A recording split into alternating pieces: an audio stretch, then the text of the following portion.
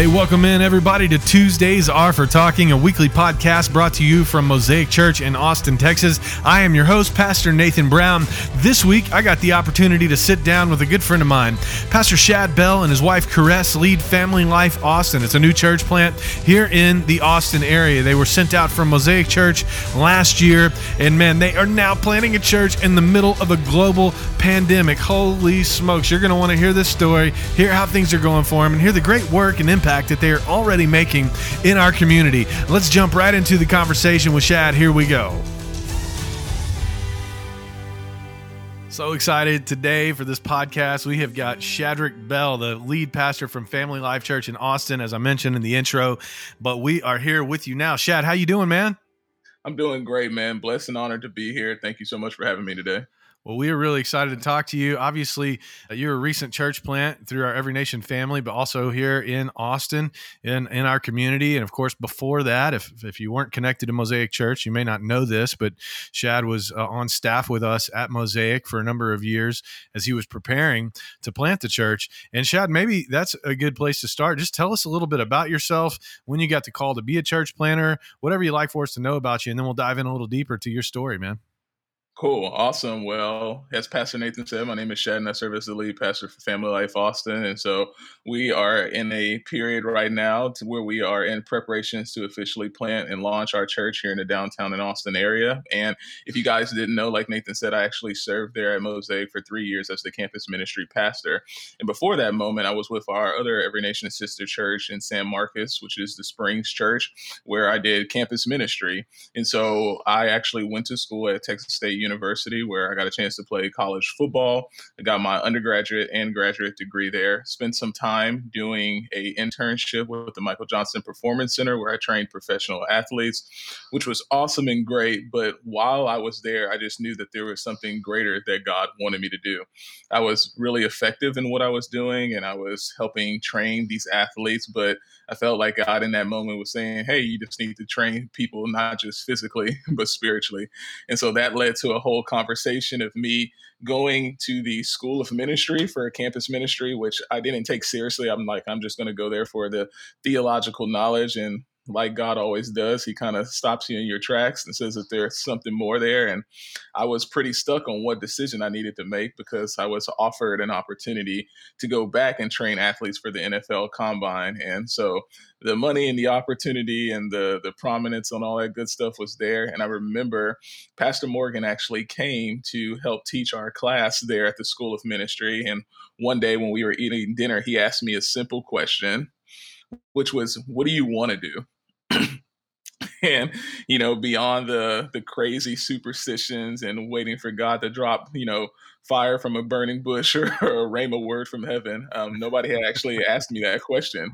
And I just said, man, this is something that I think that I want to do. Nobody can take away my graduate degrees or this internship opportunity. And so that one decision led to me doing campus ministry for 9 years and helping be a part of our church plant in San Marcos, and then eventually moving on to Austin to be at Mosaic for preparation to actually plant a church. And this is where we are now here at Family Life Austin. So I have the opportunity of doing that and have a great launch team, and was sent out from an amazing church, both with finances and people. And I'm just here to say, like, as a church planner, that is special, because I had know a lot of friends that are planting churches that weren't sent with any people, no finances, or from an amazing church. And so I'm able to do that alongside my wife, Caress, who keeps me sane, and she's doing campus ministry at Houston Tillotson University, which is one of the campuses that we're on.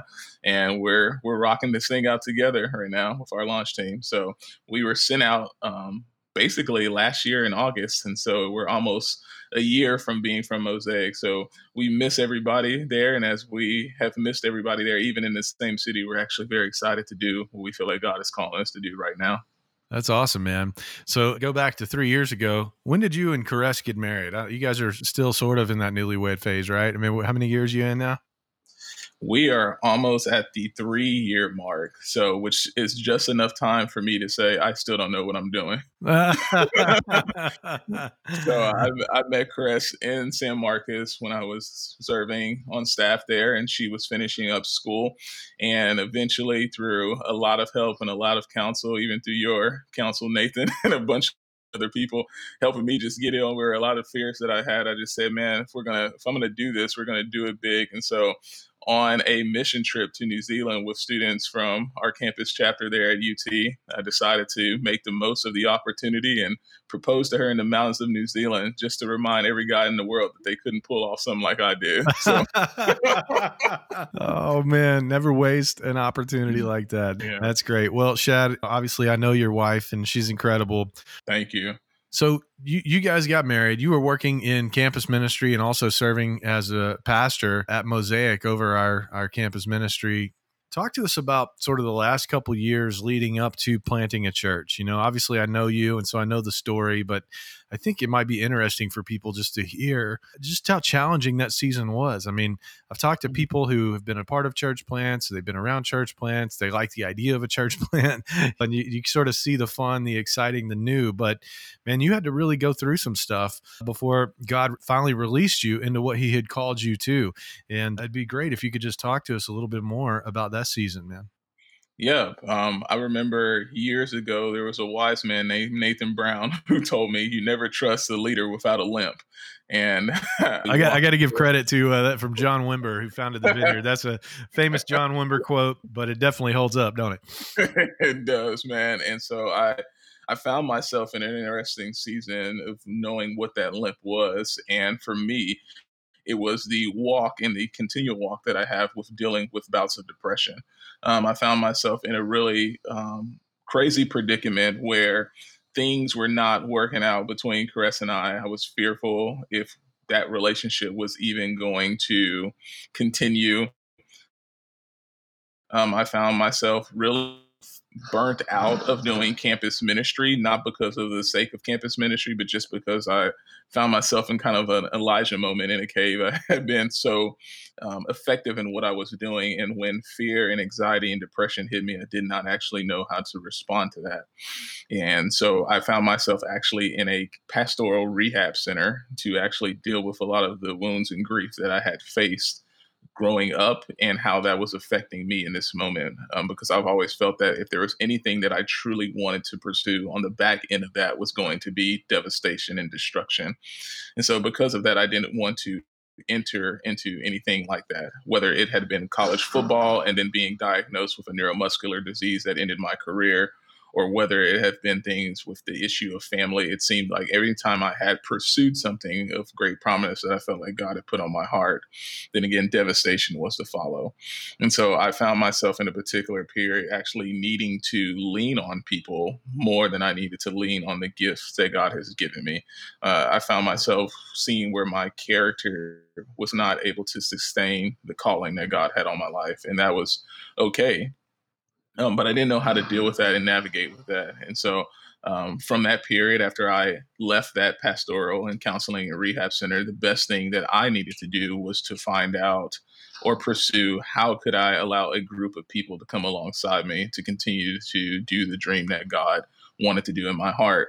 And what was most interesting about that particular period was before the really hard time hit, I remember God speaking to me and telling me, hey, like you have the ability to plant a church in the downtown and Austin area and reach these particular campuses and to do it with this particular woman. And so I felt inspired. I felt great. And as soon as that word kind of hit me in my soul, and there were prophetic words that surrounded that from a lot of our global leaders, it was just like, there's no better way of saying this. All hell broke loose. Every Oh demon man. in hell was pretty much unleashed on me at that moment. And so I began to question God's call on my life more than what he had spoke to me.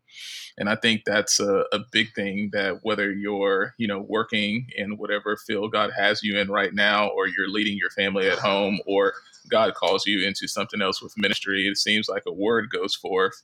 And then from that place, there comes the trials and tribulations that come from that. And so I was blessed to have the ability to, one, come to Mosaic from that point, to, one, get healthy. I think a big thing a lot of times is that people just try to push through their pains and their hurts. And there's something that God, I believe in that moment, was trying to instill in me that was greater than the calling. And so what I found in that moment of waiting working through a lot of those hurts and pains was finding myself feeling like David, being anointed as king, but still having to go back to the shepherd's field. Mm. And so for me, I knew that God had called me to plant a church. It was shown very clearly by me going through our Every Nation Assessment Center, but there were things that needed to get fixed in my soul. And so the best thing for me was to go back and to do what I always knew to do, which was campus ministry, but to lead it in a greater capacity. And so that was one of the things that I learned was that all the stuff that we think that we're doing right now that we feel like is not useful, well, this is the very thing that God is going to use to prepare us for our next season. And so I needed to go back and feel that sense of rebuilding my confidence. And as time went on, what I saw was that the call of God didn't change on my life, but I was giving tools, both emotionally, spiritually, and from a leadership perspective of how to prepare myself for what's to come and growing in communication and being able to actually talk about what I went through and how that was actually very healthy. And so that was about a 3-year period, and through conversations with elders there at Mosaic and our spiritual leadership with Every Nation and the things we felt like God was telling us to do, we felt like we were in a place to move forward to what we were called to do, which was to plant Family Life Austin. And so I'm thankful for that, because my parents have always taught me, like, you never forget where you came from.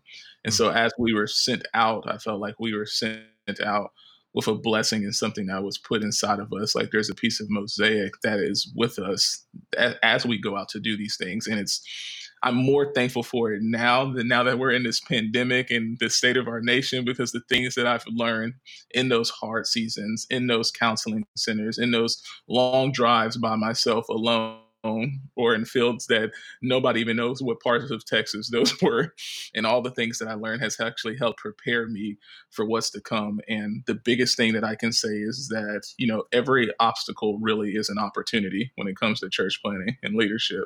And so I look at this season, even that we're in right now. Yes, it's tough. Yes, it's hard. Yes, I have my moments of discouragement, but I'm reminded by God that I've been here before. That's awesome, and man. like, He's brought me out of it. So, yep, every obstacle is an opportunity. That's great.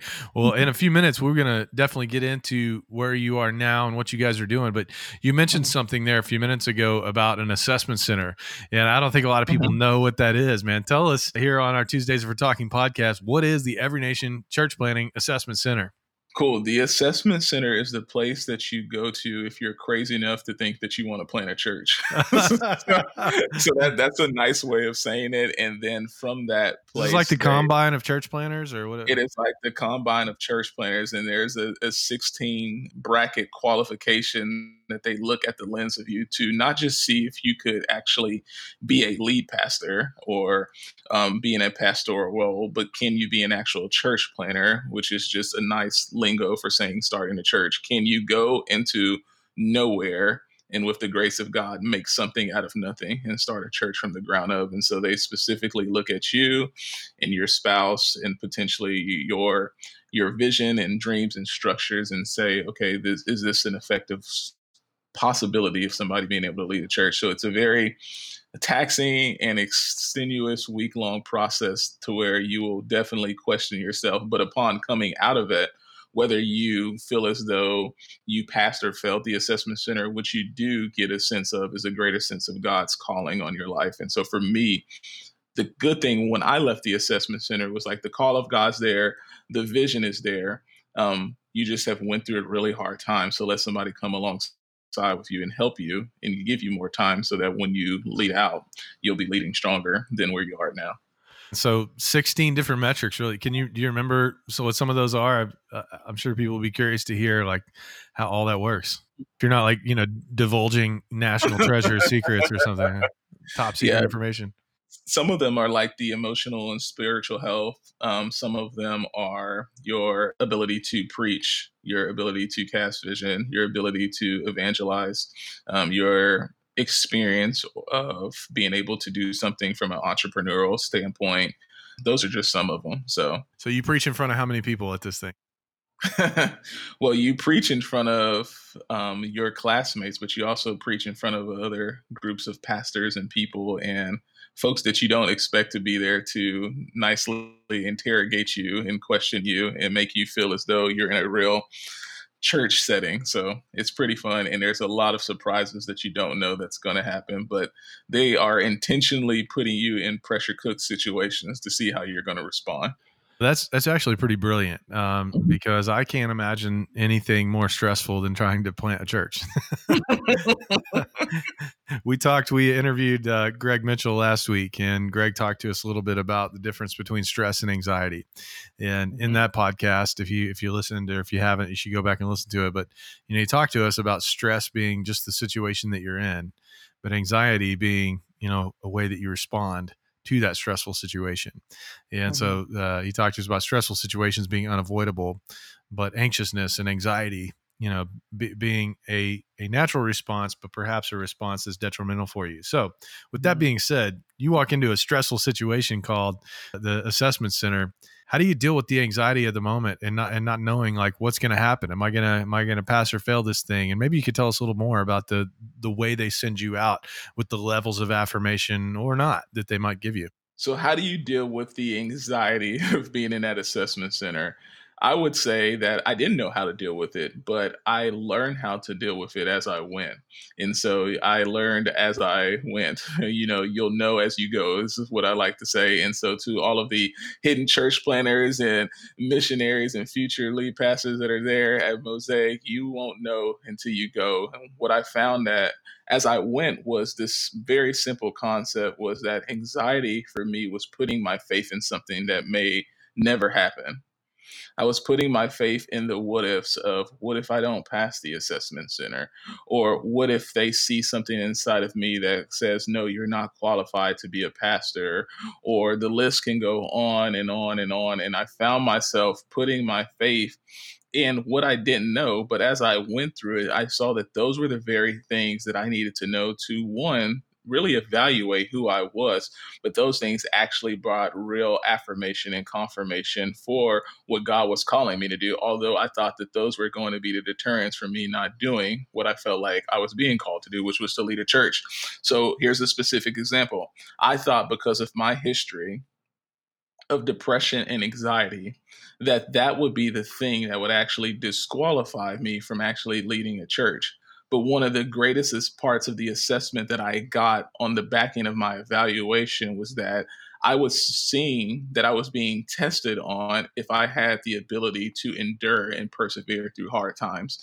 Because they told me that one of the qualifications of a lead pastor is that you must be able to work through hard times and endure, especially if you're going to be a church planter, because you're going to face trials and tribulations. And so the very thing that I was fearful of, I had to actually come back and see, man, that was the thing that God was trying to affirm in me. And so what I found in that particular time through that assessment center was that things are very stressful.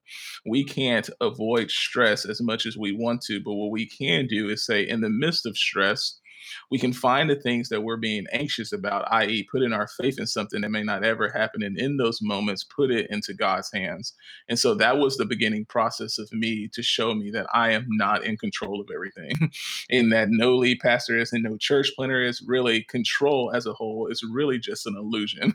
None of us have control. God is sovereign. He's the one in control. And so when I find myself in those anxious moments, even now, I have to constantly put those things back into God's hand and say, okay, whatever it's going to be, it's going to be.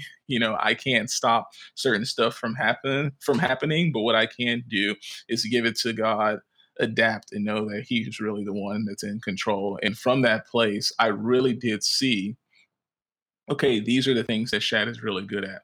These are the things that Shad is not so good at.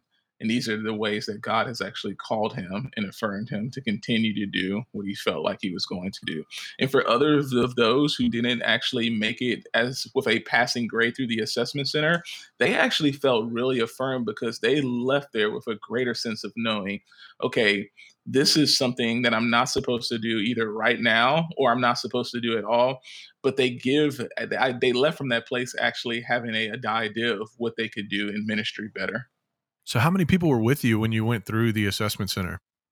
So for me, I think there were about at least 8 different couples that were there. So it just depends on the class. They used to only have one a year. Now they have two. They actually just finished one 2 weeks ago in Nashville. Oh, wow. And to your knowledge, how many of those 8 have gone on to plant churches since that time? So out of those 8 couples who went through the assessment center, 3 of us have now planted a church. Well, our hats off to you, man, for doing it. As you mentioned, the last August is kind of when we sent you out from Mosaic, and then you did a soft launch in January. Is that correct? Yes, well, actually in April. So our original goal before Rona 2020 was actually to plant April 19th, 2020. And so what we decided to do was launch a online campus of our church. So that is what we did then.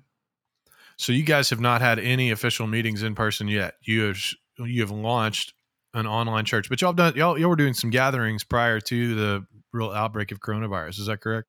Yes. So basically, for the first 6 months of us being sent from Mosaic, we had what we called Vision Nights. And that was an opportunity for one to grow a relationship with one another and to see what God was calling us to do here within our church. And so every Vision Night, we actually talked about who we are, what we did, what's your part, why do we do it, and how can you even get involved with what we're doing within the city. And so essentially, every one of those Vision Nights were preparing us to understand, again, who we're going to be as a church, to grow in relationship with one another, and having opportunities to put people in spots of particular places that they would want to serve in, but actually being in a part of helping creating those departments.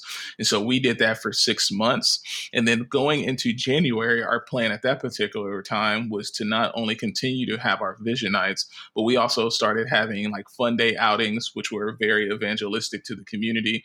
We started having worship nights together, and we were doing that in preparation to lead up what was going to be our in-person launch, because at that particular moment when we had our worship nights, what was ended up happening was that everybody was basically in their positions as if they were going to be serving during a Sunday morning.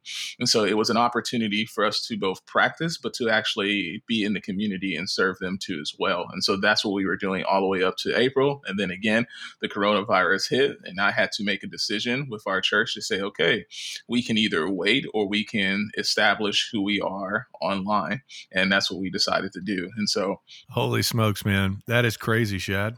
mhm. Wow. It was definitely crazy, and I had to get out of my feelings to see that the church has always been a people, but before it ever was a building. And I actually remember something that Pastor Barnabas would always say online. You still hear him say that online or in person. He says that the church is here to serve people, not the other way around. And Mm-hmm. so I just said, well, we as a church, the people will figure out how we're going to serve people in the community and online. And so far, our people have loved it. And we've seen other people come alongside our church because of that. So it's been a unique opportunity. That is amazing, man. So obviously here at Mosaic, we have been established for quite a while and in a building and had a routine, and we're doing things. And then all of a sudden coronavirus hits, and we've got to completely revolutionize what we do and try to go be the church in an entirely different way and really kind of do church, if you will, which is a weird thing to say, but you know what I mean, in an Yeah. entirely different way. I cannot even imagine what it was like to be in your shoes, to be gearing up just to get started, and then have the rug, pulled out from underneath you in a sense here by coronavirus. When that hit, like, talk me through what you were thinking about as it relates to, do we plant? Do we not plant? Do we start? Do we not start? How do you weigh all that stuff out? When was that like a group decision that you guys made? Was that like Shad on the top of some hill out in the middle of the hill country hearing from God? Like, how do you come to make that kind of hard decision, man?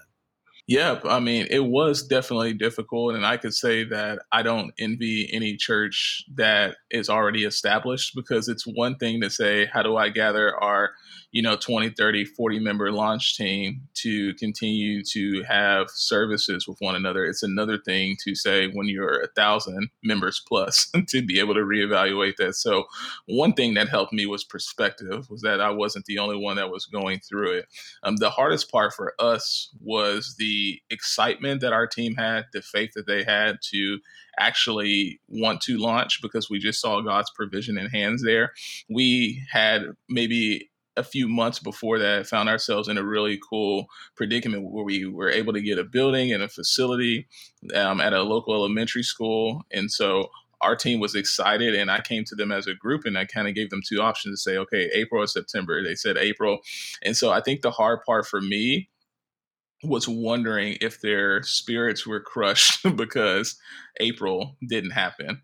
And Mm. that was actually a very poor judgment, because whose spirits were the most crushed was actually mine. Mm. When you think about the time that God first spoke to me about planting this church, it was actually in 2012. And so then you go through this waiting period, and then you go through another hard period of depression and anxiety, all the stuff that I talked about before. And you're right at the brink of launching this thing that's been in your heart for years, and then it stopped again. And so the thoughts that went through my mind is, did I make the wrong decision? Have I led my people in the wrong way? Is this even what I'm supposed to do? Am I in a moment where it's like I'm trying to go one way and Paul is getting stopped and being directed by the Holy Spirit, Mm. like go do something else? Right. All of these thoughts and questions. So I actually wasn't able to make that decision by myself. And I think that that is something that, again, I've learned from my past experiences of being at the Springs and at Mosaic, is that I serve alongside a leadership team. I am not the ultimate leader in decision making. So what I did is that I talked to leaders within every nation. I talked to Pastor Morgan. I talked to our board that we have established with our church, and wisdom and counsel. And more importantly, with all of that, I talked to my wife, and she got in my head and said, "Well, did God tell you to do this, or are you worried about how it's being done?"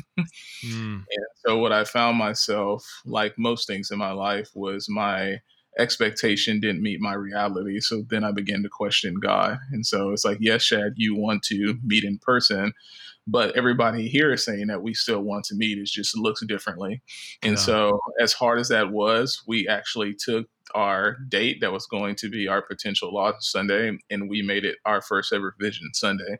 And so we took, as the song "Graves the Gardens," right? we took what seemed bad and we made it good. And so we've just made it a date that we said that we're going to keep in our mind for years, that April 19th is going to be a day that we celebrate and say, this is the time where we actually launched our church. And it just so happened to be online. And when the opportunity comes for us to have a physical launch where we get to meet in person, then that day will be celebrated. But to take what we first decided to do and to do it, but just looking at it in a different way. So Mhm. if it was not for the counsel of other people, me humbling myself and doing something different and making the most of it, and how our people were excited about it, then it wouldn't have happened. But I'm so thankful for it, because this time again has been an opportunity for us to prepare to do more things. I look at what our first online experience was to what it is now. It is light years difference, to the extent that people are like, I can't believe you are doing this as a church plant. And so to that, I think about, we would have missed that opportunity to do that. And we're getting some ducks in a row that I feel like whenever the opportunity does present itself for us to meet in person, it'll be really great. And so I still battle a lot of those thoughts. I still battle a lot of those feelings, to be honest, week in and week out. But even if the coronavirus hit or it didn't, I would still battle that. That's just something that I've naturally battled with. And I think God is allowing this to happen so that I can trust and depend on him more, and depend on our people too as well. Well, we've talked about a little bit, not you and me today, but we're about to. I've talked about with people sort of the trifecta of complexities that we're dealing with right now, which is, of course, we have a health pandemic, which has spurred on an economic crisis. It really started even, I think, before, when we had the global oil markets crash and burn. And then we walk into coronavirus, which causes greater economic challenges. And then, of course, as you know and are well acquainted with as a African-American man, we've had a sort of renewed focus and attention on the race issues that we've had in our country. And all of this hits at the same time while Shad Caress and Family Life Austin are trying to launch a church. Like, congratulations. Here you go. So these are the three things that you get to walk into. But I know that you did a joint service with our sister church Luminous down in San Antonio, and you and Ben sort of waded into that third topic. I'm definitely curious, man, how did that go, going in there, sort of bringing two churches together for one online experience to talk about one of the most pressing issues of our day? Yeah, I think that one, it went well. It went well for the simple fact, and I believe that not just with the Every Nation family, but the universal or global family as a whole, when it comes to us being as believers, is that I think that more than ever, churches are combining their efforts in one another and coming alongside each other for the greater good that we face. And I think that whether we look at the global pandemic that we're facing, the economic crisis, or the state of our nation in regards to race and injustice, I think that we as a body of believers are seeing that this is bigger than what our church can handle. Each of us like hold a piece of who the body is, but now the body is coming together more to be able to talk about those things. And one of the things that I told Pastor Ben, and I said that in private, and I said that when I first got on stage when we were able to talk, was, are we willing to lose people? And that wasn't like me being this prophet or doom, but what I do know that is this: whether we're talking about race, whether we're talking about sexuality, controversial issues, or whether we're talking about like our money and our finances, whatever our idol is, people can get most defensive about. And so I just knew that going into a week in and week out basis, whether we were on that panel or not, that I know that I'm battling something spiritually every week that people may not want to understand or see or take their hands off of. And so what I thought what was good of this and what I tried to model for our church and for everybody else was that there's the really simple concept that has helped frame a lot of my preaching, which is the concept of the Imago Dei, that every person is made in the image of God. And so what that means is that every person holds a piece of who God is in his nature and in his character. And when we come together and we have conversations, in a church setting or not in church setting or just in relationship with one another, we actually get to experience more of who God is together than we ever could apart. And what I have found out in my life, whether it be relationships or my marriage or whatever else it may be, a lot of times when I get upset, I try to blame it on this person's personality or their thought process or thinking or whatever else it may be. And I remember God speaking to me a long time ago and saying this: maybe it isn't all the things that you're making an excuse about. Maybe it is a piece of God that is within inside of them that you're actually rejecting. And so when I saw that, Wow. having that concept, I'm like, okay, this may not be as much as the issue that's at hand, but maybe God is actually pulling something or showing something of who he is inside of somebody else that we actually want to reject. And the more that we actually stay apart from each other, the more we're actually rejecting the face of God. And even if we look at something in regards to the racial climate or injustices that we're facing today, when you look at it from an economic perspective, black, white, Asian, brown, all the races in between, from a social economic standpoint, if every person actually invested in their own community, we as a society financially would make it. We actually don't need each other to survive financially. But if we want to fulfill God's word, the Great Commission, God's purpose, God's ultimate redemptive plan, we actually need each other to do that.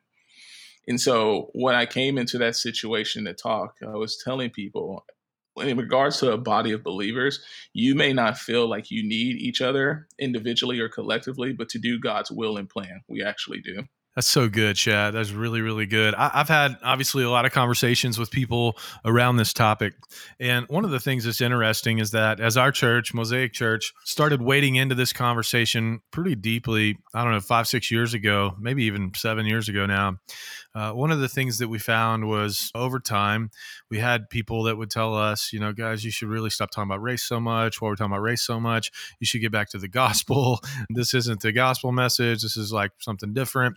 And now that I sort of look at where societally we've landed at this moment, at this juncture in July of 2020, and I look back, I just think to myself, like, man, if the Church of Jesus Christ had recognized this as a gospel issue, and if many more churches had faced it head on and people weren't so concerned with whether or not this is meeting the paradigm of what they've always thought, Great Commission style evangelicalism was all about, maybe we wouldn't be here today. Maybe we would have found a different path. Shad, let me ask you, do you see the conversation around race and justice in America as a gospel-centric issue? I would say that it is. I think a lot of times people want to separate things. Like, is it a skin issue or is it a sin issue? It's both. If racism is the symptom, then sin is the virus. And I think that people try to separate two different things, but I feel like we as a church actually need to address it and look at it from a different perspective. I feel like people in general, myself included, we can be very myopic in our theological thinking. And so we have issues with our orthodoxy, the way that we study the Bible or understand it. And then from that place, we have a very poor view of our orthopraxy, of how we live it out. And so I think that once we have a greater understanding of the Bible, understanding that we're talking about real people who lived real lives, who lived in real culture with real injustices and real things that they faced, and we begin to understand that, then I think from there we can actually apply it to our cultural context right now. But how do we get to that place? It's in having those conversations with people and having different experiences and actually seeing the depth of sin. And I think that this is where I think as believers, once we know that God has saved us and redeemed us, that many of times that we forget the power of sin. Yes, you are, the righteousness of God. Yes, you are saved from eternal damnation, but it's a really simple concept. But the concept is this: is can I be saved and redeemed and on my way to heaven and still sin? The answer is yes. Yes. Like, can I be saved and love God and be righteous, but Shad still has anger issues? Or Shad still says dumb things? Or Shad still battles sometimes with, battling like lust and emotion and all those things that nobody wants to talk about? It's like, can I love God and still be in right standing with God and still be pure in God, but fight those issues? It's yes. And so I think that so many times that we forget the weight and the gravitas of sin, and actually forgetting that we are free from the penalty of sin, but many of times outside of beyond God's grace and mercy, that the consequences of sin are still there. And I think that when we look at the sin of our nation and the wound of our nation, and when we look at scriptures that says, those sins will actually go back to, the second, third, and fourth generation, is there a possibility of those things still being here today, even though we live a New Testament and Christian life? It is. Those things are there. And I think when sometimes people, either on either side of the spectrum, can get bent out of shape, it's like the things that you're most sensitive about is probably the thing that God is pressing on the most. Man. And so I can even say those things for me, like, as much as I'm proud to be a African American male, I'm not prideful about it. And so all of who I am is subject underneath the lordship of God. But people have to also understand that the lordship of God actually shows this concept of the Imago Dei. So when people say things, for example, of, man, church stuff is getting too hard and I'm just going to go away and just, be with believers, or be in these small settings where it's just me and my own thinking, or I don't want to be around different races or thoughts or different things like that. I'm like, man, you're going to really have a hard time with heaven, because heaven is packed with a lot of people from a lot of different nations and creeds. And so I think people need to be able to realize and understand that the Bible is true, and that instead of, just canceling people or canceling the things that we view in this world, we have to remember that God has brought us here to be agents of healing and reconciliations and redeemers. And so we're just not supposed to rid of stuff. We're supposed to come to the table to make it better. But the way for us to make it better is that we have to actually understand sin, understand to have a greater sense of theology, and how do we work to do that together. Man, I have a lot of empathy for the whole cancel culture thing, because I think that, people are fed up, rightly so, with many issues that face our country. But where it gets hard is that as Christians, we can look at the same issue as someone who's a non-Christian. And it's a really, really good first step for us to acknowledge that the issue is an issue. you know, and that's been a problem, obviously, especially among white evangelicals, to identify that racism is still an issue today. But once we can agree on what the issue is, man, how we move forward is very different if we're followers of Jesus or if we're just followers of humanistic, naturalistic ideas. And so while I can empathize with cancel culture, I still firmly believe that Christianity should be a redemption culture. What say you? Yes, I believe that it should. The scripture points that it is. And a lot of things start with empathy. I have a lot of conversations, whether it's with people in high political places here in Austin that, are more sided to the left, or whether I have conversations with those who are high in law enforcement, with those on the right. And many of times when I have those conversations, many people want the same thing, but the practices of that are different. And I think that it's important when I look at the totality of the situation. I have a close friend there at Mosaic. He always talks about when it comes to invoking change, you have to look at things that you can control, and what do you have influence over.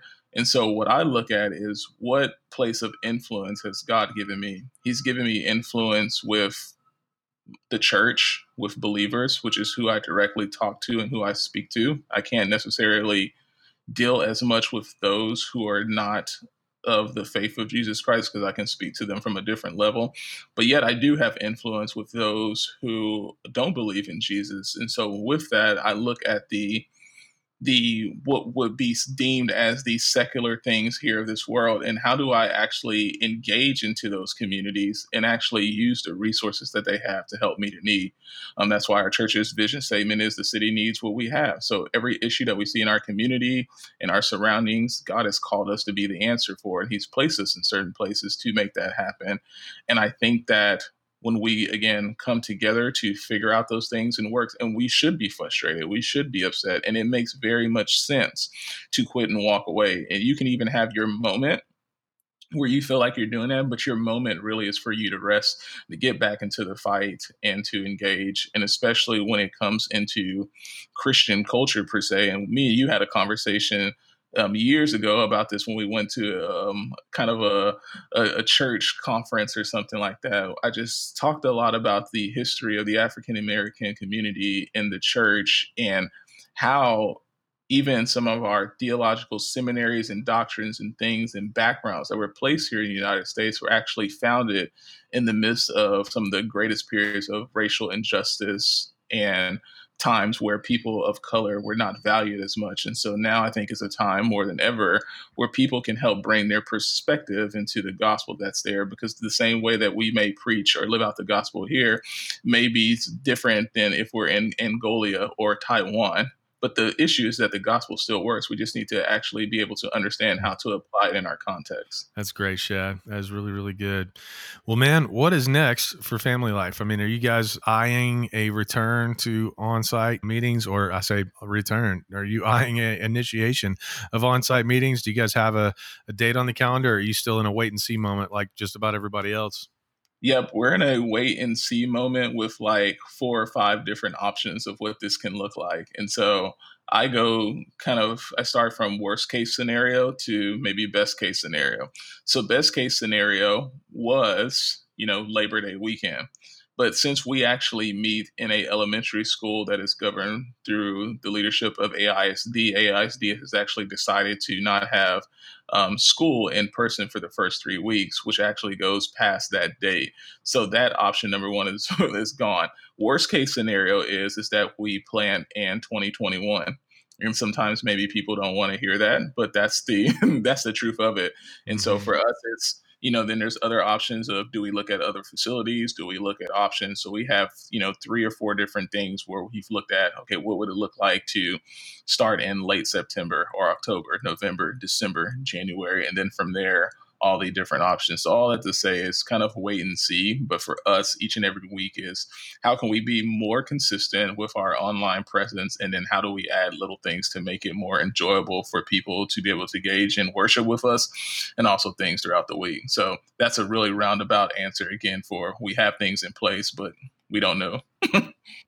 So Shad, you've talked a little bit about obstacles being opportunities, and you've talked about how now is the time for the church to make a difference. Tell us a little bit more about what Family Life is doing. Before you even have your first in-person Sunday gathering, what are you guys doing to be the church in the city of Austin in this time?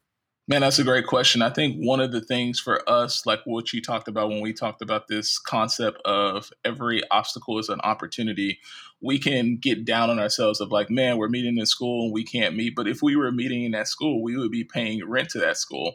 So then we said, okay, if we were going to be paying rent to that school, how can we actually meet the need of the school? The school that we're meeting in, 80% of the kids are underneath the poverty line. So we knew that as kids were going home, that they weren't having meals, that they didn't have internet access to do their work, that they didn't have computers. So for us, we have not only taken the resources that we would use monthly to be able to rent that facility, but we have invested it back into those parents. And so we've helped give them food. We help provide clothing options, probably too, here in the near future if they need that. We've given them computer access and things for education. We've met a lot of the needs of those who are homeless in the city. Unfortunately, with some of the just continual sadness that's happening, we've been able to help pay for a funeral of someone who was actually murdered here in the city of Austin, which is a really big deal that we got to play a part of. Some of the other things, we know that a lot of our college students were displaced from their dorms, so we were able to get them back home and provide them groceries each and every week, because we know college students get hungry even when they're in school, so we think about how they don't have that now.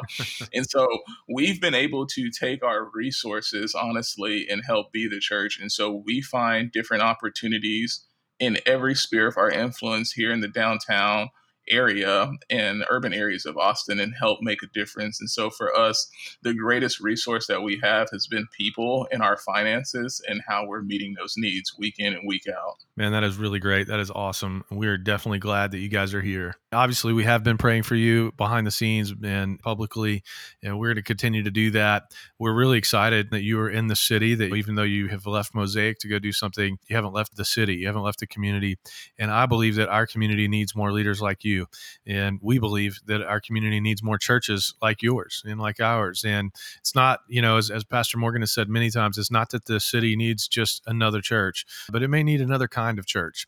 And I believe that you're launching another kind of church that's going to be transformational and revolutionary in a sense in reaching people with the true word of the gospel here in Austin. So we are really, really glad that you're here, man. We're championing you.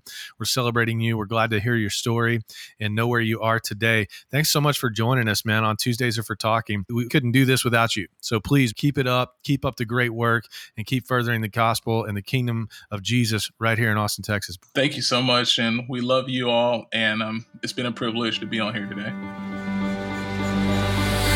Thanks for joining us for this week's episode of Tuesdays Are for Talking. For more information about how to get and stay connected to us, head over to mosaicchurchaustin.com. And be sure to follow us on Instagram, Facebook, and Twitter. We hope you'll make plans to join us next week.